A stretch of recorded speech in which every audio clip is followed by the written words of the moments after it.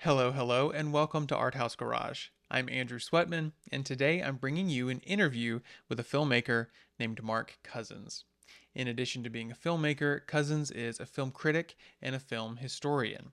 I first became aware of him because of his series, The Story of Film An Odyssey, which is a 15-hour documentary series about the history of cinema.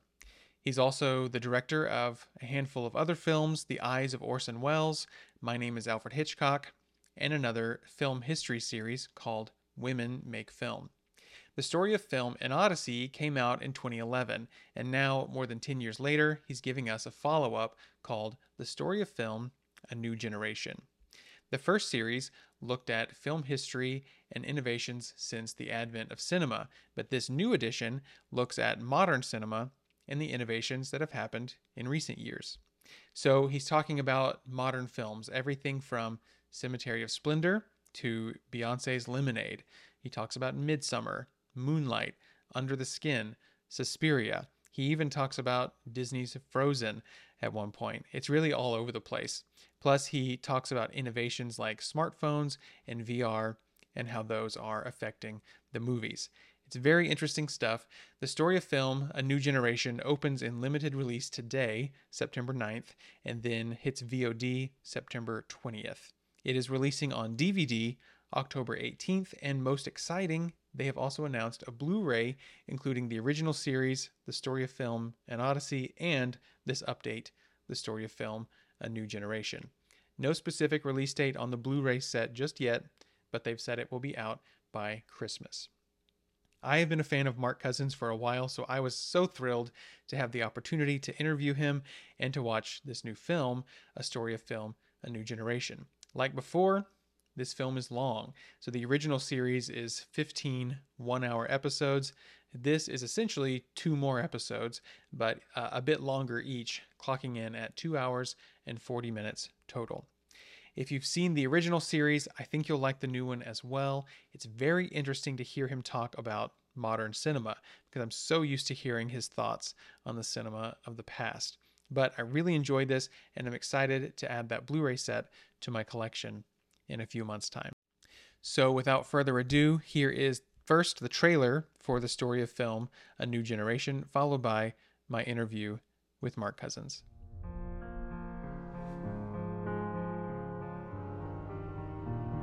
Which movies have captured our times? Did The Joker unsettle you? Did The Babadook scare you?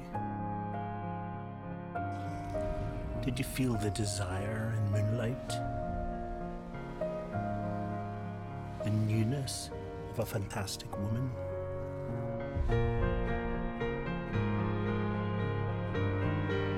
Do you watch movies to be sped up? Or dazzled, or to see anew? Our extraordinary times have brought us exceptional films. Movies that are not just making history, they're making our history. They're showing us who we are, what we want, what we fear, what we've lost, and what we're still willing to fight for. Every generation has its stories. This is the story of us.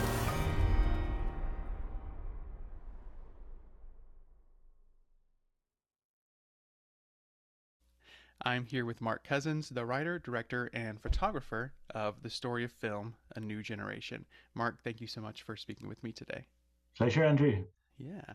Well, The Story of Film, A New Generation is a follow up to your other project, The Story of Film An Odyssey, which came out in 2011, and it looks at the history of film.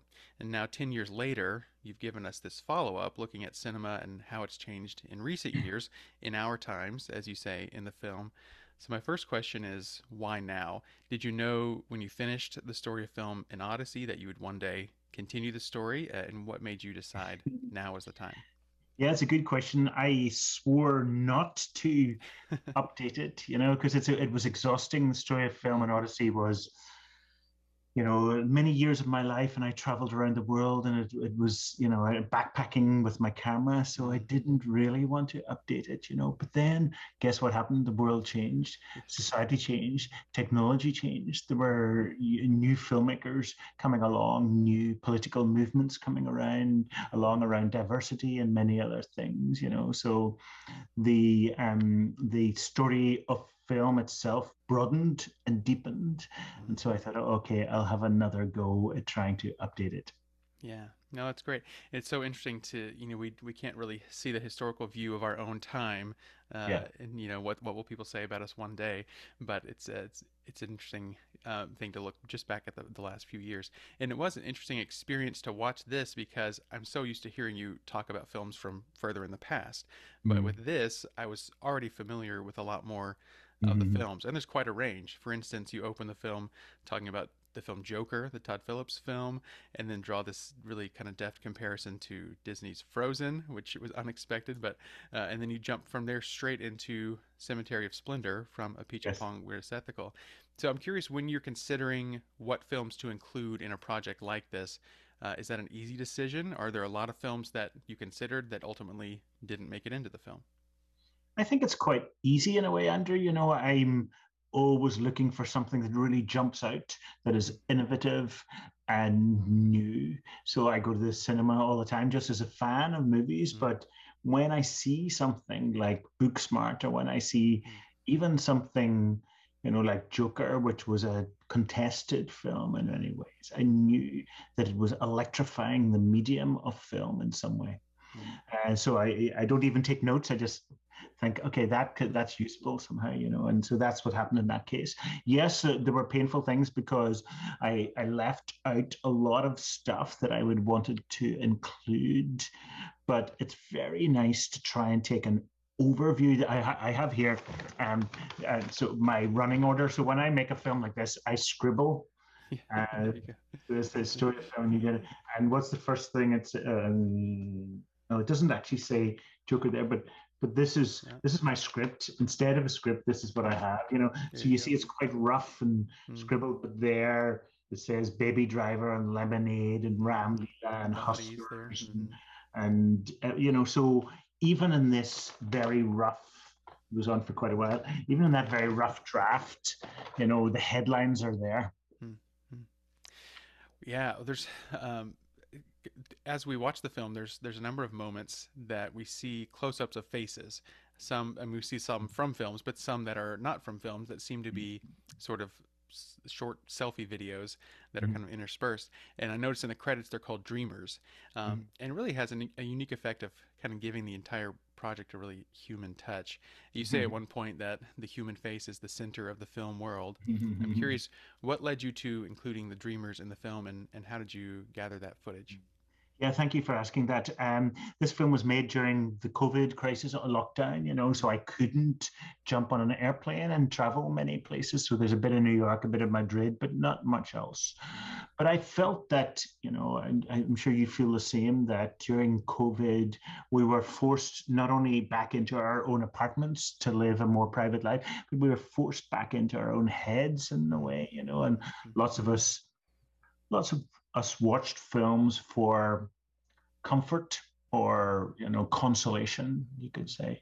So I just went on social media and said, look, I'm making an update of the story of film and Odyssey, and I like the idea that when we watch films we kind of dream together. So I said, if would any of you like to send me videos of yourself closing your eyes, imagining falling asleep? And I got hundreds and hundreds and hundreds and hundreds and hundreds of them. It was really nice, from all around the world. And you saw the bits that I used in the film.